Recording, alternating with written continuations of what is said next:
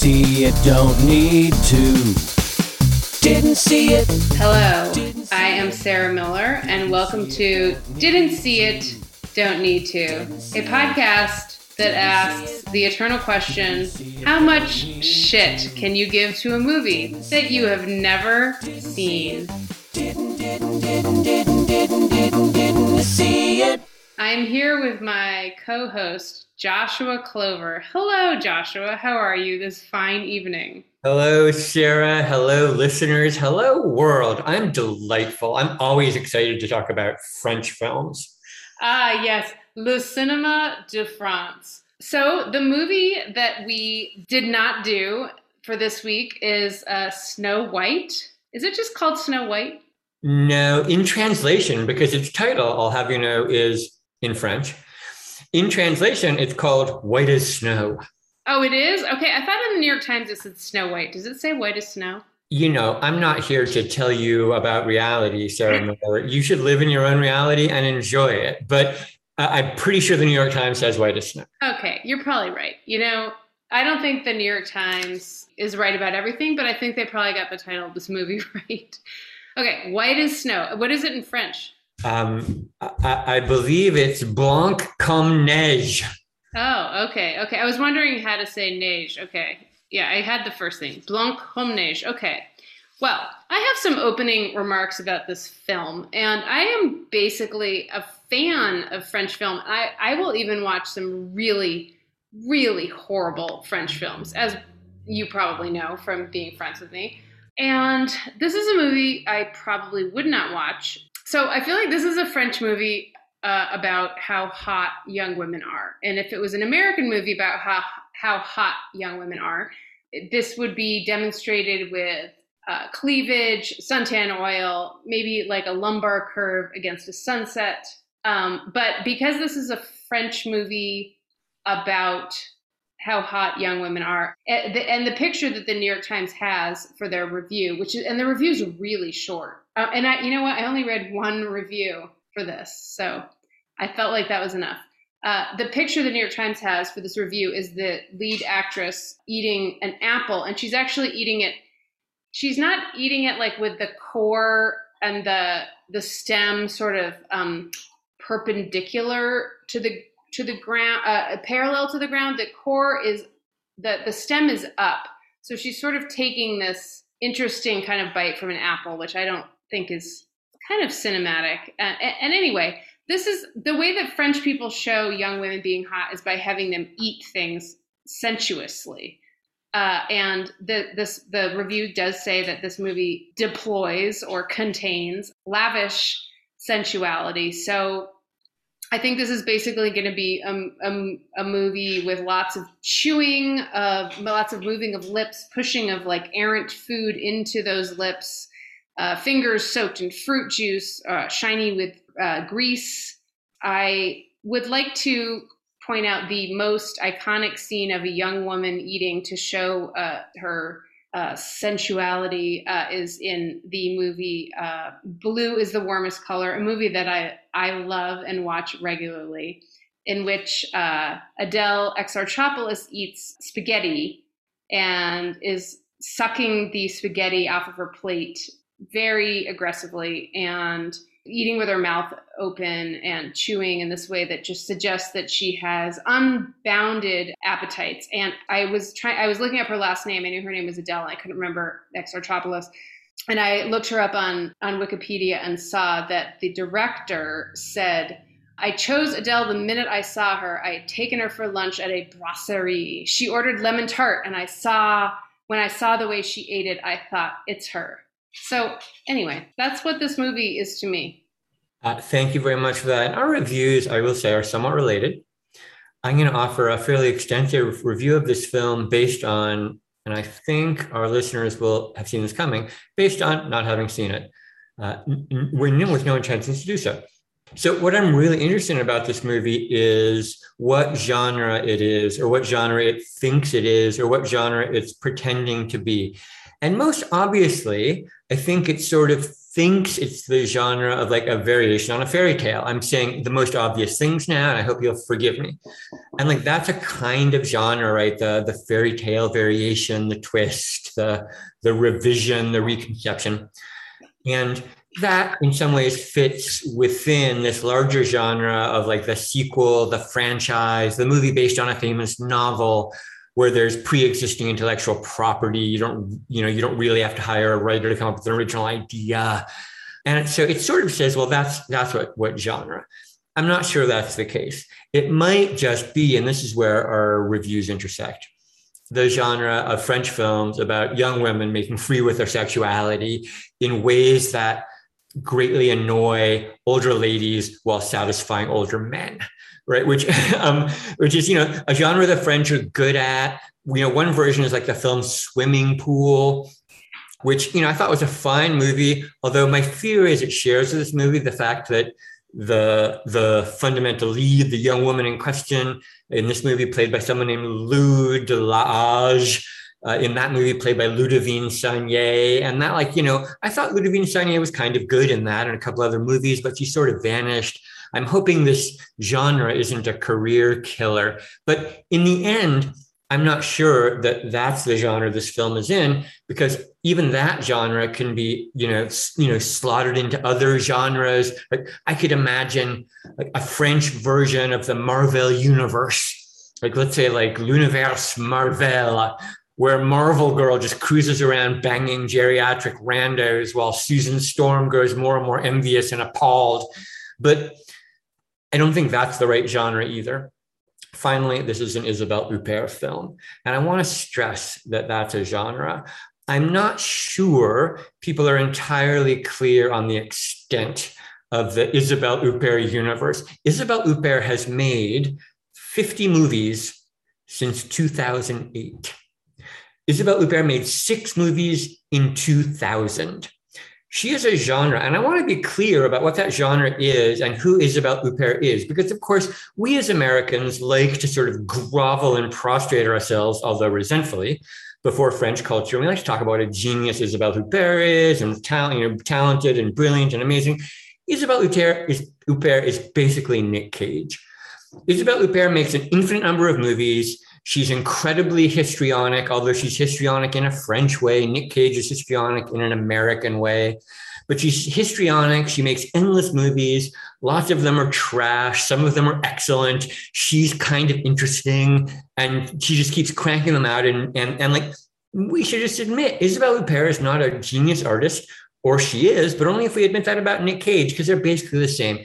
Maybe best case scenario, Isabelle Huppert is Jennifer Jason Leigh, who's also made a bunch of movies, who's a great actor, but who sort of just keeps on making movies, doesn't get the acclaim that Isabelle Huppert gets, but I think is every bit as good, and moreover was in Fast Times at Ridgemont High, a far greater movie than anything Isabelle Huppert has ever been in.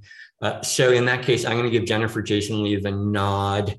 And I just want to sort of clarify that as we think about who's in this movie and what kind of movie it is. And having offered that as an account of this film, I want to now turn to our repeating questions that we have on each podcast, although I will note in advance so that no one dies of surprise that we've swapped out one of our questions for a new question, courtesy Sarah Miller, this week, which we'll come to shortly. But before we get to the new question, a classic. Sarah, what is the thing that you would be dreading the most while watching this movie if you watched it? Thank you for your opening remarks, and thank you for mentioning Swimming Pool. I just want to say that, and then I will answer this question. I would most be dreading the middle of this film, because I think that the beginning would be tolerable. The beginning would be Isabelle Huppert, this other woman. We would see them in a nice, interesting, beautiful setting. Maybe we would see them wearing some nice outfits. There'd be the clicking of shoes upon marble, which I enjoy, and that would be fine. And the setup. And then we have this thing where she has to see all these different 7 men, I guess. Like there's 7 sort of trials she has to get through. And that seems really tedious. So I would be dreading the entire middle. And then, of course, I mean, the end wouldn't be very good either, but the end of the beginning would be okay, and the middle would be insufferable. And at least at the end, you're like, oh, this is going to end soon. And you're like, oh, I'm so excited. You're going to eat, you're going to get a drink. I'm not going to be watching this movie anymore. And I will now, yes, sorry. I was about to ask you the second question, but you have to answer that question too. I mean, I'm glad you consider skipping it, since I'm not sure I have a great answer to this question. And indeed, again, I think you sort of have an ideal answer. I don't think I have that much to add to it. I would, the same thing, but right, the mechanism in some sense, which is the same thing as the middle of like, well, so they've accepted the Snow White premise, so there has to be 7 something, and like seeing how they solve that problem and like fulfill the mechanism so they could say it was kind of like the fairy tale while still doing their own thing. That would just annoy the shit out of me for sure. I find it very gratifying that we had very similar answers for that. And I will now ask you the second question, which is, why will you not be seeing this movie? Here's why I can live without seeing this movie. So, you confessed, I don't know if it's a confession exactly, maybe that's unfair, but let me roll with it. You confessed early on that you like French cinema. I will more or less go along with that. I wouldn't say I necessarily like it, but I've had periods in my life where I watched a bunch of it. In fact, I will admit I'm a total cliche. Like in high school, in French class, they showed us a Godard movie and I thought it was amazing. So I watched all the Godard movies, and it's pretty much true that all the ones in the 60s are kind of amazing. And I have a certain amount of space for French cinema, and I like that guy, Olivier Assayas, and so on. So fine. That said, there's a thing about French cinema that's not specifically French. I think it goes with art movies in general. And quite unfortunately, American art movies have inherited it sort of without much reflection, which is the way that you prove that you're intellectually, emotionally, morally serious is just to be slow. And like, there's nothing about the real world that makes sense of that. The things about the real world that are serious or important or intellectually or morally serious are not slow. They happen at normal speed, or they happen quite fast. They're often quite dramatic. And the idea that like slowness is the mark of quality and thoughtfulness and seriousness, I don't know where people got that idea. But one of the places that idea lives is in French cinema. And I can tell this movie is going to be at moments, if not all the way through, slow. And I just don't want it. I don't need it. I'm not going to see it. How about you, Sarah Miller? Why can you live without seeing this movie? My answer is similar in that if I had a hankering to watch this movie about like an older woman being like sort of jealous yet irritated by a younger woman, I would just watch Swimming Pool again. Swimming Pool just has a good story, and this movie seems like it has filler to go with the idea of an older woman being jealous of a younger woman. So I will not be seeing this movie because I would just watch Swimming Pool again. And I really agree. I've never heard that sort of articulated before about the slow thing, and I really agree that that is not a mark of quality, being slow. Although I do like some movies that are slow, but it's not because they're slow. I really think that we're helpfully putting the concept of this podcast to a test by, in an extremely unfair way, comparing a movie we haven't seen to a movie we have seen. But that's exactly what this podcast is for. I agree. It is obvious to me that Swimming Pool is a much better movie than White as Snow. Obvious to me. And that is in no way related to the fact that I've seen one of them and not seen the other. It's just obvious. Anyone could tell. So I think we can now move on to the third question. Is that correct? Are we at the third question? Well, since you invented this question, I want to encourage you to formulate it as you would. Under what possible circumstances could you come closest to seeing this film, which you would, of course, not actually see? But what circumstances might drive you towards the closest to the possibility of seeing it? Yeah, so this is an interesting, challenging question. And I will admit it's hard for me to imagine any circumstance. But I want to take the question seriously. I want to give it a go. So I can imagine the following circumstance. A friend of mine, I don't have many friends, but I have a couple, contacts me and says, hey, did you know that? And then names, let's say an idiosyncratic but charming French pop star is in that movie. I'm going to go with Ophélie Winter. Ophélie Winter was a model in France in the late 90s who then released a couple of albums that were sort of like imitation Christina Aguilera, except not a great singer, but I kind of liked Ophélie Winter. And so if I said like, and yeah, you could imagine like Ophélie Winter was a model, could be cast in a movie. Sure, I'll go with it.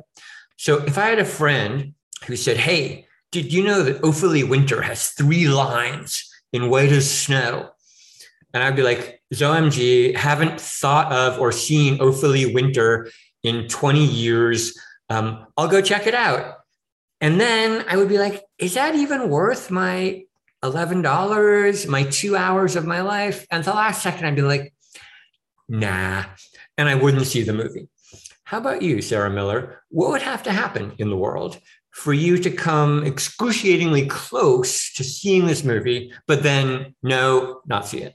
I love that your answer had to do with the movie itself, because my answer is a social pressure answer. And so I could picture being maybe at my brother's house with his wife and their children and my parents and my partner, and everyone's trying to figure out what movie to see. And this movie is like very close to a movie that maybe everyone would see that have not seen it. Although my partner would be at this point. And you know what? I would actually be close to relenting and seeing it just because it's from France. It's the cinema of France. But then, since it's this circumstance and there's all these people there, I would be close to seeing it, but my partner would have such a fit that it would not be seen.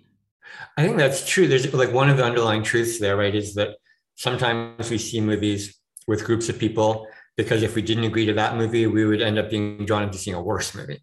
And you know, I could imagine that also as a possibility. I was with a group of people, and I had the feeling that if I didn't agree to see White as Snow with everyone, they would instead, want me to see some hyper experimental film, that didn't even have the decency to be made in France, but was just artistic. And even more artistic, and so these things happen, and it's worth gaming them out as we do, so we know what our moves are going to be at the last moment. I think this is a useful sort of war game, as it were, for keeping up our habit of didn't see it, don't need to. So now we come to the final passage of the podcast, which is where we design not weekly regular questions, but bespoke questions for each other, specifically about this movie. And I'm gonna give you a try. And since you've spoken of your love for French cinema, maybe you've already answered this question, but I'm gonna ask it anyway. What's your favorite French film and why? My favorite French film is called Look at Me. I can't tell you who directed it because I don't think she's super famous, but she directed it with her husband. I think his last name is Bacri, and I can't remember her name, but it's about, it's called Look at Me. The French title is Comme une image, and it's about this girl who's fat, and she wants to be an opera singer, and her dad is writes like literary fiction and is very famous in France, and is like a complete asshole, sort of like Philip Roth type person. And it's about her trying to have enough self-confidence to try to become an opera singer when her dad doesn't have any interest in her talent or doesn't think that she is worth anything because she's not conventionally attractive. And it came out like in 2004 or something. And it is so good. And I've seen it many times, and it has a lot of really good opera singing in it. I'm just going to go ahead and note that this is our 4th podcast, I believe, and the 4th time that Sarah Miller has raised a father-daughter Question, Ursula. We are unbroken string here on that topic. We'll see what happens at our next podcast, but stay tuned for developments, listeners. That's so funny because I just read a book about analysis I read August by Judith Rosner, which is all about that as well, which is very interesting. Okay, so the first line of this New York Times review: whatever rehabilitation wicked stepmothers have undergone of late encounters a setback in White as Snow. Isabelle Huppert brings frost to her role as Maud and the director Anne Fontaine's blah, blah, blah. Okay, do you think wicked stepmothers have undergone of late rehabilitation? Because I this seemed to be referencing some sort of cultural something that I was unaware of. And I just was wondering if I was just missing something. So I'm not sure that I feel like I have sort of an omniscient overview of culture to say there's been like a general change in the stepmom zeitgeist. But so on the one hand, I sort of know what they mean, which is to say, I think there have been a few TV shows and movies and whatnot where the stepmom actually turns out to be really understanding and helpful, and the one who supports the daughter, right, the kid, in whatever struggles that they're having. I feel like there have been some of those. So maybe. On the other hand, I see you trying to interrupt me, but let me keep going. On the other hand, the whole theme of the wicked stepmom, right, is a specific historical theme having to do with the drama that befalls culture during a period when only access women have to wealth is marrying into it, and the scheming woman who comes along and breaks up a marriage to get on it to get access to wealth. And if there's been a change in the stepmom social, cultural dynamics of how we feel about stepmoms, it probably mostly has to do with changes in the dynamics of wealth acquisition, to be honest. So, it annoys me that the New York Times makes these sort of claims about cultural zeitgeist that don't bother to think about substantial issues that surround them. Who is your favorite of the seven dwarfs? Let me recap who they are. Sneezy, Sleepy, Happy, Doc, Grumpy, Dopey, or Bashful? I'm going to go ahead and answer that question with an off-menu choice. I once lived in a student co-op in Berkeley, California, quite a large student co-op. I don't want to suggest it was like, 5 youth. There was 190 residents. It was a huge student co-op, and it was at a large building, and it had a lot of graffiti all around it. And in one of the stairwells, there was a graffiti about the new seven dwarfs, and it listed them all off. And the last one was Kafkaesque. And believe me, when I was like 18 years old and stoned out of my mind, I thought that was the funniest thing in the world. So yes, my favorite dwarf is Kafkaesque. Thank you for asking. Let me now ask you my final question for you. So in our last podcast, we talked about the genre of the true crime film, and I asked you to speculate on possible other true crime films. Similar question this time. Since we're on fairy tales, which one would you choose out of all the fairy tales in the world as a stealth way to tell your own life story? Oh, what fairy tale would I select to tell my own life story? Dumbo? Is Dumbo a fairy tale? No. Although I wouldn't stop, I'm not trying to block you from your bliss. Yeah, Dumbo. I don't even know what Dumbo's about.